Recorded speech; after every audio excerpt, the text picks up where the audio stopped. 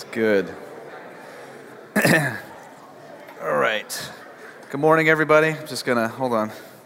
All right, good to be with you. And it is December 1st. Holy cow. You guys happy about that? Some of you guys hate it. It's your Grinches. Good to be with you. And if you are new or visiting, just glad that you're here. Glad you get to join us this morning for worship. And I want you to repeat after me. I'm not afraid of snow. Okay, yeah. I'm not afraid of ice. Jesus is with me, right? Okay, I was just probably going to be no one at the 11th Snowmageddon, and we're going to get like a half inch.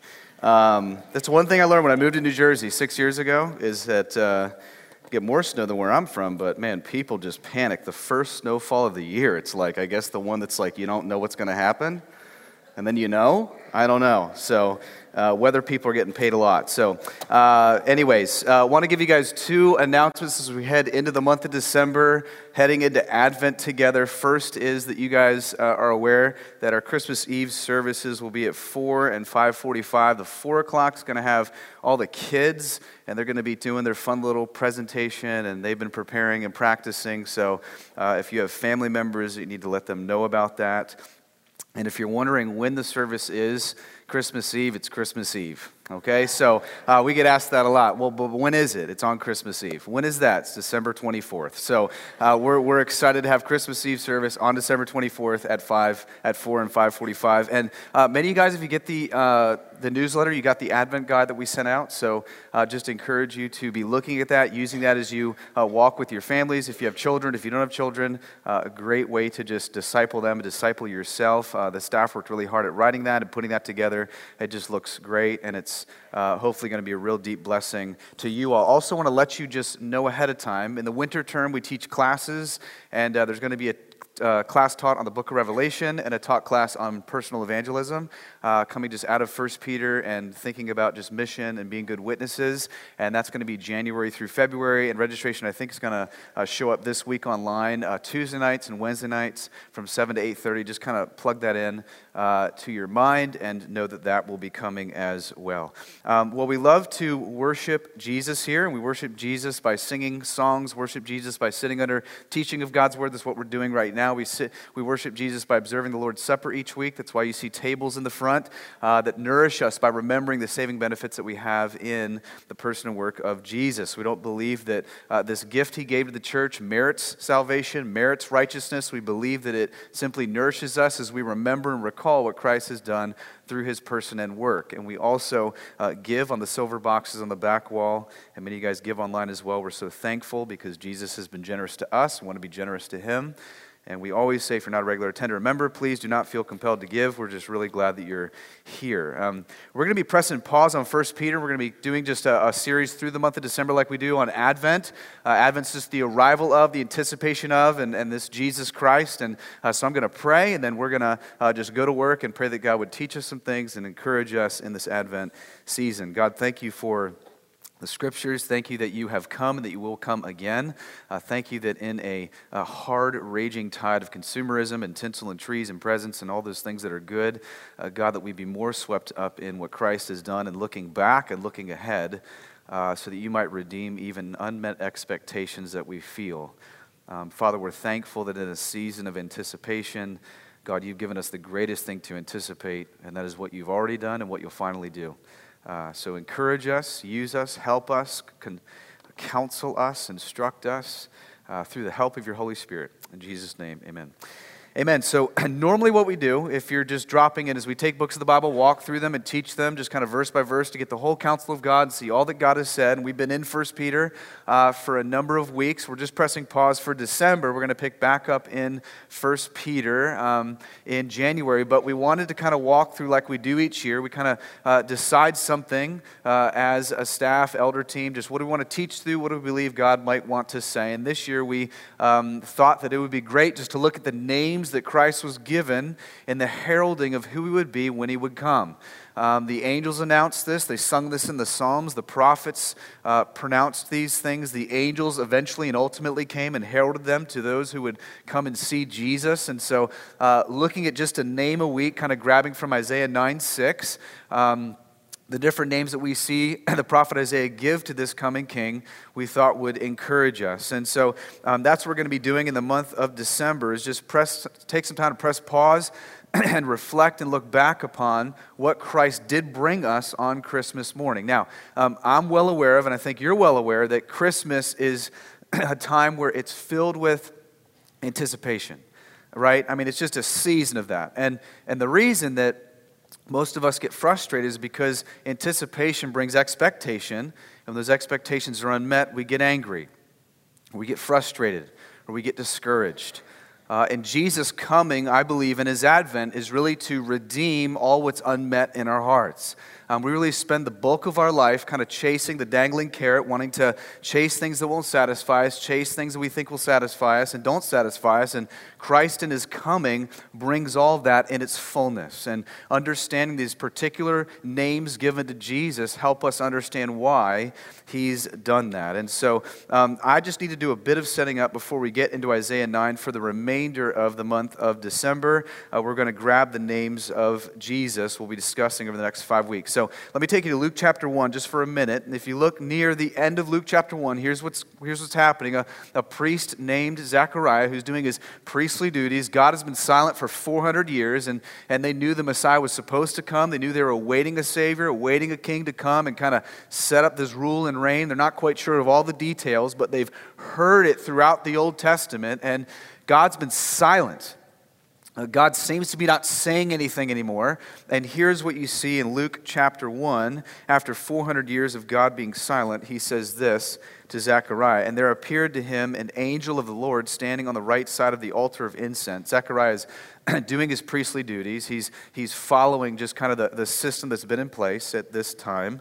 And Zechariah was troubled when he saw him. You would be too if you saw an angel. And fear fell upon him. But the angel said to him, "Do not be afraid, Zechariah, for your prayer has been heard, and your wife Elizabeth will bear a son, and you shall call his name John. And you will have joy and gladness, and many will rejoice at his birth, for he will be great before the Lord." So understand, this priest Zechariah and his wife Elizabeth, they've been praying for a son, praying for children. They've been barren most of their life. They want to have a legacy. Barrenness in this time and culture was viewed as a curse from God if you didn't have children or couldn't have children. So they've been pleading for this. And an angel of the Lord shows up and tells Zechariah, you're going to have a son, and not just any son, an extraordinary son. You're going to name him John, and he's going to be the forerunner of this Messiah that's been heralded and promised and said would come. He's going to be a great gift, not just to the people of Israel, but the joy of what he points to in Christ will extend to the ends of the earth. It's an amazing message to Zechariah. That's incredible news that he's hearing in this. Now, if you study angels in your Bible, you'll see that out of the millions and millions of angels, only two are named.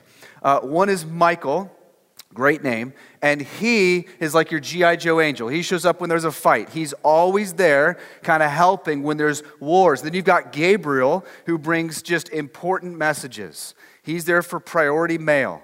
And you see this mostly in the Old Testament, but you see it here. If there's going to be someone who's coming to announce to Zechariah that your son is going to be the forerunner to this promised Messiah, Gabe's your guy. And that's why he says a few verses later, he gives him his name. It's Gabriel. He tells him his name later in this text because he knows that Zechariah is well familiar with how this works in the Old Testament. He knows that Gabriel's brought messages to other people that are important. So Zechariah is taking all this in. He's hearing all of this, and wouldn't you be so thankful for the angel's response? Like, don't be afraid. I'm not here to judge you. I'm here to bring you promise.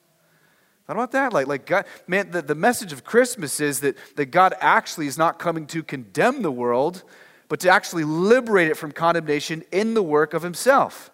That's John 3:16 and 17.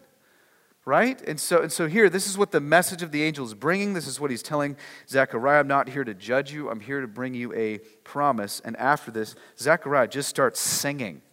He just busts out in worship because he's so thankful at the message from this angel about Jesus who was heralded. Verse 67, it says this, and Zechariah was filled with the Holy Spirit and prophesied, saying, "Blessed be the Lord God of Israel, for he has visited and redeemed his people, and has raised up a horn of salvation for us in the house of his servant David, as he spoke by the mouth of his holy prophets of old. Verse 77, he says, he gives knowledge of salvation and the forgiveness of sins because of the tender mercy of our God. The sunrise shall visit us, giving light to those who sit in darkness and shadow of death, to guide their feet to the way of peace. I love it. Zechariah does what Christians should do, which is when you get good news in the gospel of any kind, and what Christ will do, you just start to worship. You're just created to declare back to God all that he's done, how great he is in his sending and his giving and his instructing. And here, I love this. He says, the sunrise shall visit us, giving light to those who sit in darkness. He's talking about Jesus Christ.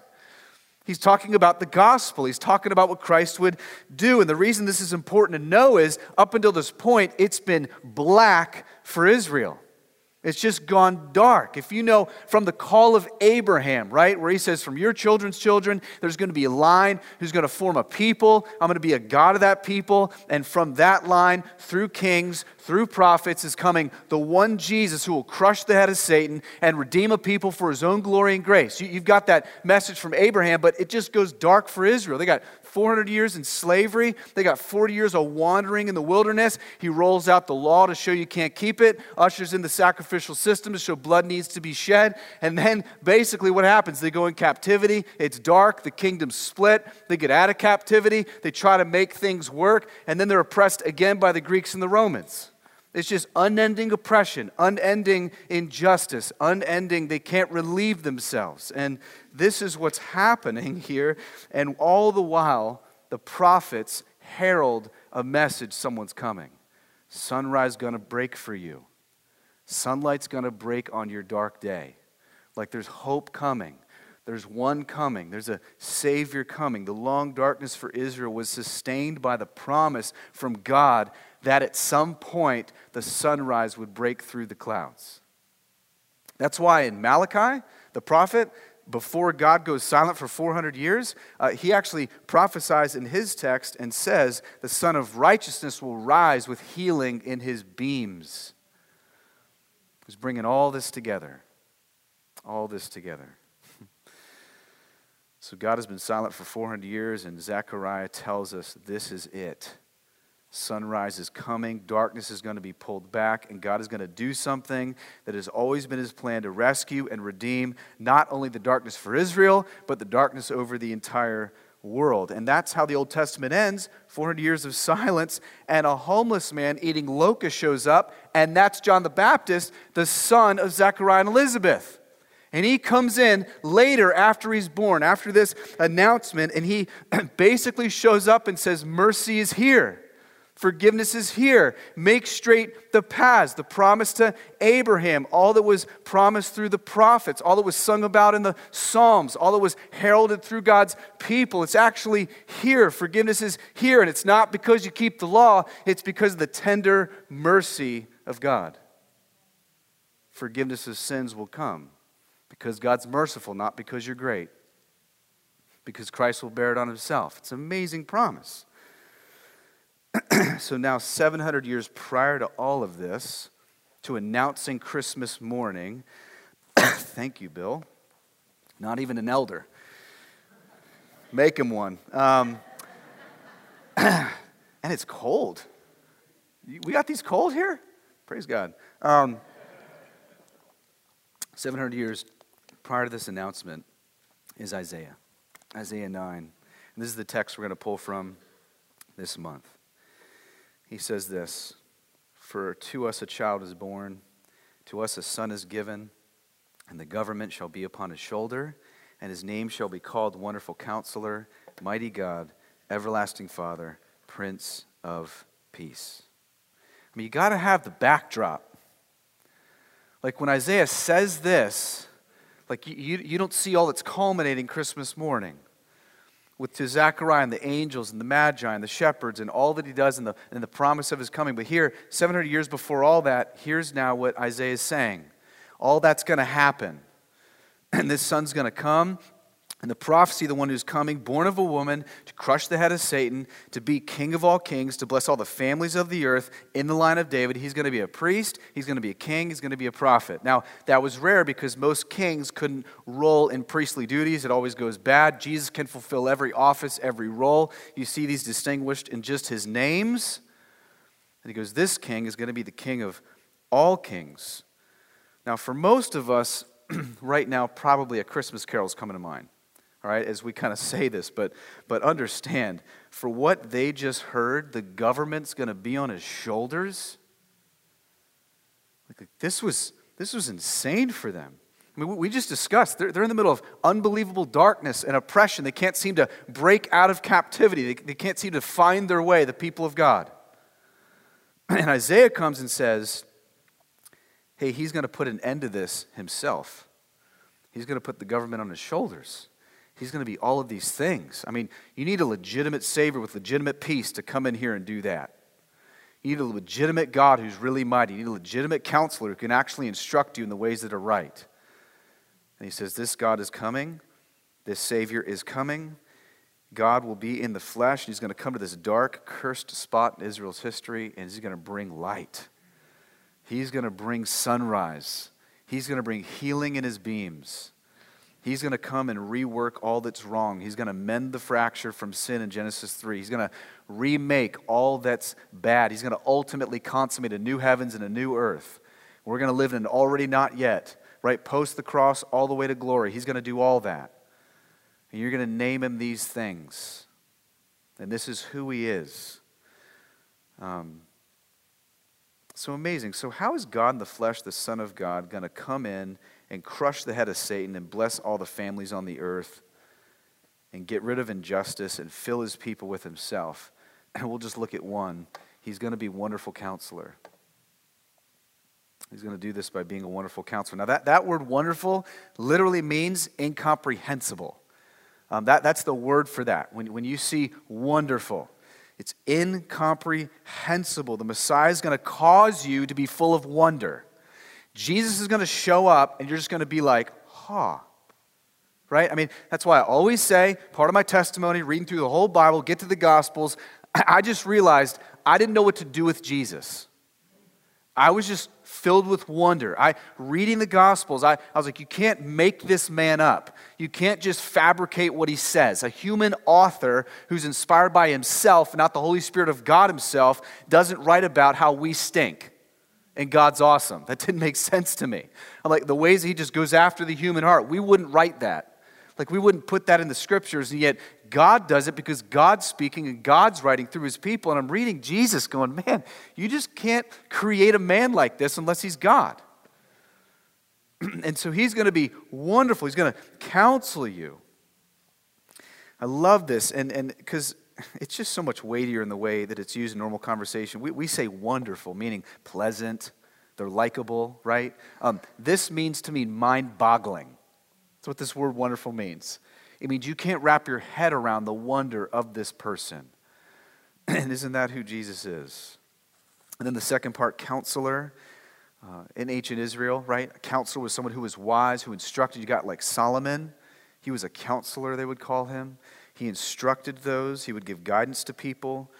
But Jesus will be a wise counselor.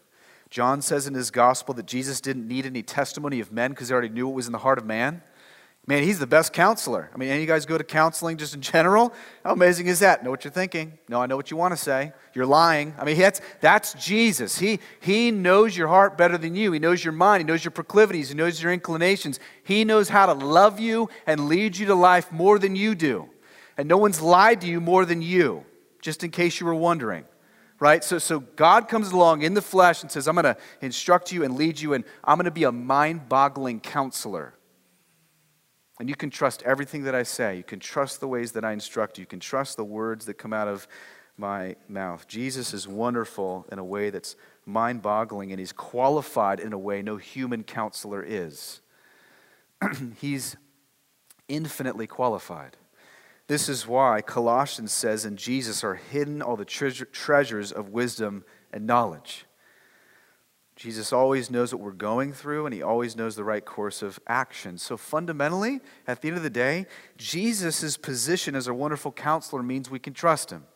It means we can trust him. It means he listens to our issues and guides us in the right direction. You can be certain that he has our best interests in mind. You can be certain that he doesn't call you to the easiest life, but the best life. You can be certain that all that Jesus says is driven from his great love for you that's so wide and so deep and so profound that you can rest there.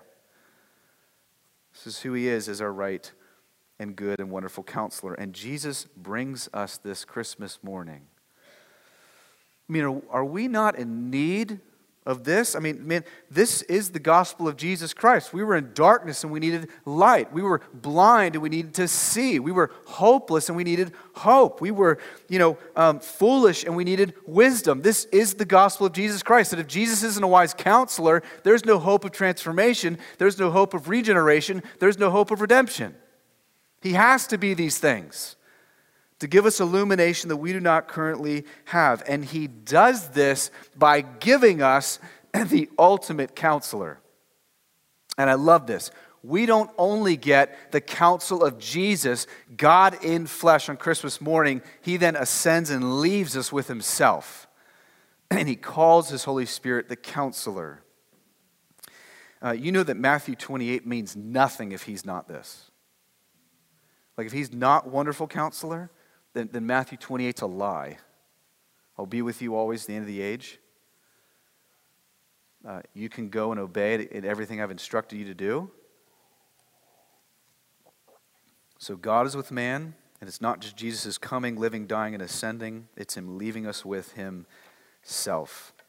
Look at John 14. I was reading this again this week, thinking about him as our counselor. And this is right before Jesus tells the disciples, I'm going to go die on a cross and suffer for sin, and they're just discouraged, they're distraught. Who wouldn't be? Thought you were going to be with us forever. They don't understand a lot. We love you. We've been walking with you. What do you mean you're going to die? And so Jesus has just been comforting his disciples. He's been encouraging his disciples. He's been giving his disciples promises as they're filled with grief. And he comes alongside them and he tells them not to be afraid, not to be discouraged. But then he gives them the ultimate encouragement. Look at what he says in John 14, 16, 18.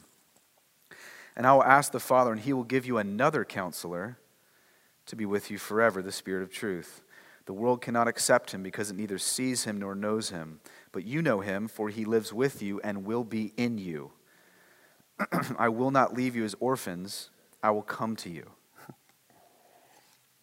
Listen, guys, I don't know if you ever read the Bible and you just stop and you go, that verse is just insane. That's one of them. I mean, every verse you read, you should go, that's insane. But that verse is insane. If you're reading it, I mean, you can go, oh, I learned that in Sunday school. But if you're reading it, here's the ultimate thing Jesus says.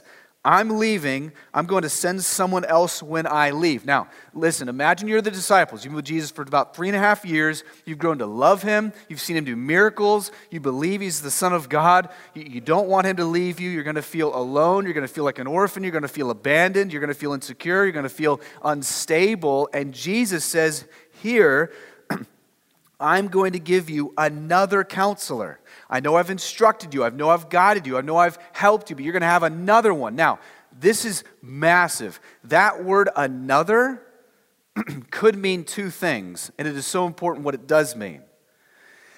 It could mean I'm going to send you another counselor like a different one, like a separate one. Or it could mean I'm sending you another counselor as in just like me. I'm just going to send you another. Right? That's what it means. That's what it means in the language. It means Jesus is saying, I'm literally sending you me. I'm not sending you a less than counselor. I'm not sending you the stepchild of the Trinity counselor. I am sending you another one just like me. Same abilities, same characteristics, same attributes, same godness. I'm giving you another just as though I haven't even left. Just as though I haven't even abandoned you. I haven't abandoned you. I've left you with myself. Amazing. And John is the only one who uses counselor as a noun, which is parakaleo, which is the word that means to come alongside. It's like a coach will come alongside a marathon runner. Hey, speed up, slow down, you're doing great, right? Or a good teacher or a good tutor would come alongside the student and say, you're doing well, here's how you can grow, here's what to watch out for. That's the language here that he's giving these disciples. And so Jesus is saying, I'm sending someone just like me to come alongside you and guide you and counsel you and help you. Don't miss that crazy statement Jesus makes about this counselor in verse 17. But you know him, for he lives with you and will be in you. See, Jesus says him being the wonderful counselor is not just stopping at his life and his ministry. Christmas morning is an unending message to us of joy. It doesn't stop in Jesus' ascension. It actually continues on into eternity when we're in glory, because he says, now it's going to be different. He goes, you know, I've been walking with you for 3 years, and I've been teaching you and instructing you and guiding you with my mouth. I'm in the flesh. He goes, it's going to be different when I ascend. I'm actually going to come inside your body. That's so stupid. Isn't that stupid? Like God is going to dwell with man in the most intimate sense. It's not just God being present with man, literally God dwelling inside man, not making us gods. Be careful of that. That's a crazy teaching out there. But God being with us to equip us and empower us through the presence of himself. He's going to illuminate our minds to truth. He's going to counsel us in the ways that are right. He's going to lead us away from temptation. He's going to do all these things with gladness because he's given us the Holy Spirit of God. So Christmas morning is the ultimate promise that God is actually going to be with man in the most intimate sense. Not just in his coming, not just in his birth, but he's going to keep being a wonderful counselor. Because of the unique nature of our Trinitarian God. That's amazing. Like right now, I'm not up here by myself. Like right now, I'm not preaching by myself. Like as you open up the Word of God and you study the Word of God, you're not just by yourself. Or you can actually appeal to God to give you understanding and illumination and help. Like when you go out as witnesses for the work, name, and renown of Jesus, you're not alone. You're actually not alone. He's actually indwelling you and empowering you and helping you. We need good pneumatology, which is just a big theological word for study of the Holy Spirit. And what he does, he shouldn't be neglected. He should be appealed to. That's godly. That's helpful. And he reminds us at Christmas we have this great gift. See, I love this because Jesus is saying, you don't need to be afraid. You can pray to me when I ascend because I'm going to send someone just like me to be inside you and even pray through groanings, things that you don't even know to pray. Romans 8. Some of you, maybe you're just scared right now whether you're going to be able to like pull this thing off for Jesus. Well, it's not about you pulling anything off. It's about you appealing to his work and his power and his presence. It's about you looking again at the gospel of Jesus Christ and finding great vigor in what Christ has accomplished and you have not accomplished. It's finding in that Jesus himself is going to continue to point your eyes and empower you through the work of the gospel, not by you leaning back on your abilities, but by continually leaning on him and his infinite ability. And this is the good message of Christmas morning, is God wants us to have confidence. God wants us to know we're not alone. God wants us to know that he has met us in him being our wonderful counselor. Probably the most fascinating thing and encouragement is later in John 16:7, where he tells them this, but I tell you the truth, it is for your good that I am going away. Unless I go away, the counselor will not come, but if I go, I will send him to you. He says, it's for your good that I'm leaving. I think some other translations say it's to your advantage that I'm leaving. Because if I don't go, you can't get the Holy Spirit. You can't get the counselor. I've been your counselor, but the rest of the world, post the cross, post the living ministry of Jesus, cannot have Jesus dwelling with man, receiving his counsel. I don't know about you. I read that. I'm going, man, for so many years I thought it'd be so much easier to have Jesus in the flesh. How is that good for me? Right? I mean, how can you screw up when the Son of God is with you? Right? I know what you're thinking. Darn it. Right? I mean, witnessing, here's Jesus. I mean, how awesome is it to have the Son of God with you? How can you mess up when he's in the flesh visibly? I used to look at the disciples and be like, what morons. I mean, they're like watching him do miracles. I'd never be like that. Truth is, we'd all be like that, right? Due to our spiritual blindness and proclivity in our human hearts and our longings that Jesus constantly needs to rewire and redirect and refashion to his own work and name. But here, Jesus says something so profoundly amazing. It's actually better for you and I that I leave. Because if I leave, I can send. And when I send, he will do every bit of what I can do for you in the flesh. And he will counsel you and he will instruct you. That is amazing. It's almost as if he's saying, this is even better than that. Do you believe that? I mean, did you know that you get that through the gift of Christ at Christmas? Do you know this name of Jesus? Do you believe that the wonderful counselor, as a believer in Jesus Christ, is for your advantage? That that's actually good for you? Did you know that he's the one who seals you? He's the one who guarantees your inheritance. He's the one who helps hold your confidence to the end and your perseverance. It's not you, it's him. Isn't that amazing? That this is our promise from Jesus Christ. This is why 1 John 4:4, when we studied 1 John, says, greater is he that's in you than he that is of the world. You know what that means fundamentally? That means your flesh is no match for the world and Satan and sin. Your flesh is no match for that. You and I walk out these rooms reliant on ourselves, reliant on our works, reliant on our flesh. Man, we're done for. He goes, it's no match for the Spirit of God that dwells in you. The Spirit is what empowers you and keeps you. You have to understand that you are absolutely powerless to crush the head of Satan.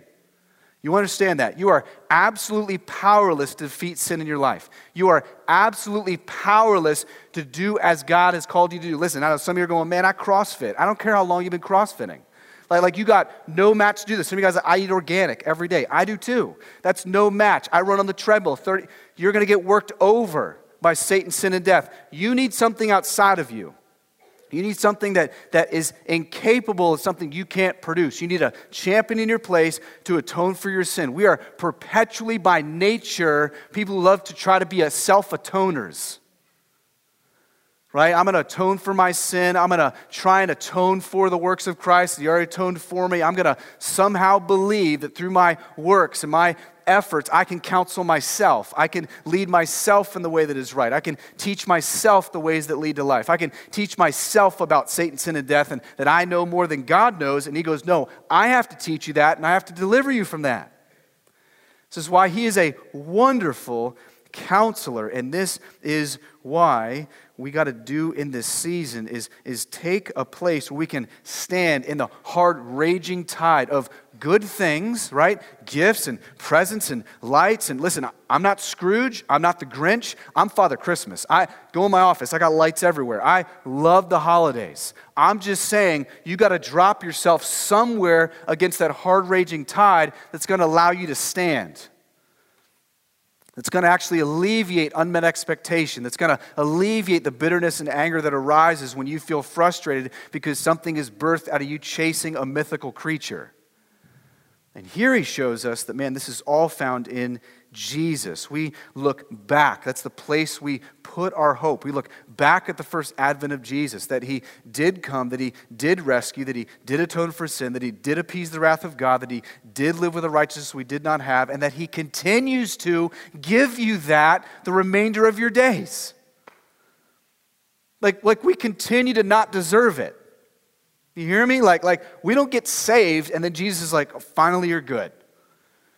We are positionally, but he continues to empower us and walk alongside of us. And this is the great news of Christmas. We want to fix our eyes there. So we want to do at Advent and every day, not just Advent. It's just where we can press pause and remind ourselves once again at what Christmas means. The reason we made this Advent guide was for you and your family to kind of gather around and go, this is what Christ has done. This is what he means. This is who he is. So not only our children would get swept up, but we get swept up ourselves. Because you know what we like to do? Hey, kids, read that, right? This is good for you. No, we need that. Man, we need to look back. We need to look ahead. We need to be reminded of the redemption that is found in the cross of Jesus Christ. And this is what we're marveling at. Man, that God might deliver us from the foolish places that we place anticipation. I know a lot of us, man, you're coming out of Thanksgiving. I don't know how you entered Thanksgiving. I mean, I was running hard. I needed rest, but there's like this angst in you, this anxiety, this anticipation, whether it's family and what's that going to be like, and I'm going to have to talk to her or him, or, oh man, I got to eat that. I don't like that. Grandma's going to be mad. I mean, you got all these different things you're feeling, and you're anticipating maybe this year will be the year where it all comes together for you. Or this is the year where everything will click, or I'll get this, or I'll have this raise or promotion. I mean, listen, those are vain places to put your hope and anticipate anything. That's what Advent reminds us of. Man, drop your anchor not in that raging tide downstream, swim upstream with the hope of Jesus Christ and alleviate your souls and find peace and rest. Which is why we're going to learn, because he's the wonderful counselor, this is why he's mighty God, everlasting Father, Prince of Peace. Let's pray. Jesus, we need a lot of help, and I don't even want to get into nuances this morning as to how to do this. I just want us to, for a minute, to have a meeting with the Holy Spirit together. That we would appeal to you and ask you to do things in our hearts and minds that we cannot do, that we would ask you even in these moments to make us aware of things in our lives that do not honor you, do not please you, are not directed towards you. God, would you counsel us? And thank you that your counsel is good and that it is perfect and that it is all wise and all knowing. God, I pray the nudges and the whispers we receive from the Spirit through reading your scriptures and through you testifying to your own name and work in our hearts, that God, we would heed to those things, whatever they might be. That God, we would throw the weight of our hope and anticipation at what already has been met in the person and work of Jesus Christ. Why don't you enjoy just a moment of being with your all-wise counselor? If you know Christ and have put your trust and hope and faith in the work of Jesus Christ and him forgiving your sin, the horn of salvation, the angel said to Zechariah, the one who would be tender in mercy towards you as you tried to appease him with your works.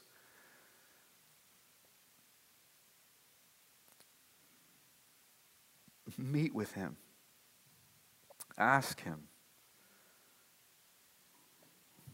Where do you need help? Where do you need leading and guidance? Where do you need to be reminded of the person and work of Jesus Christ?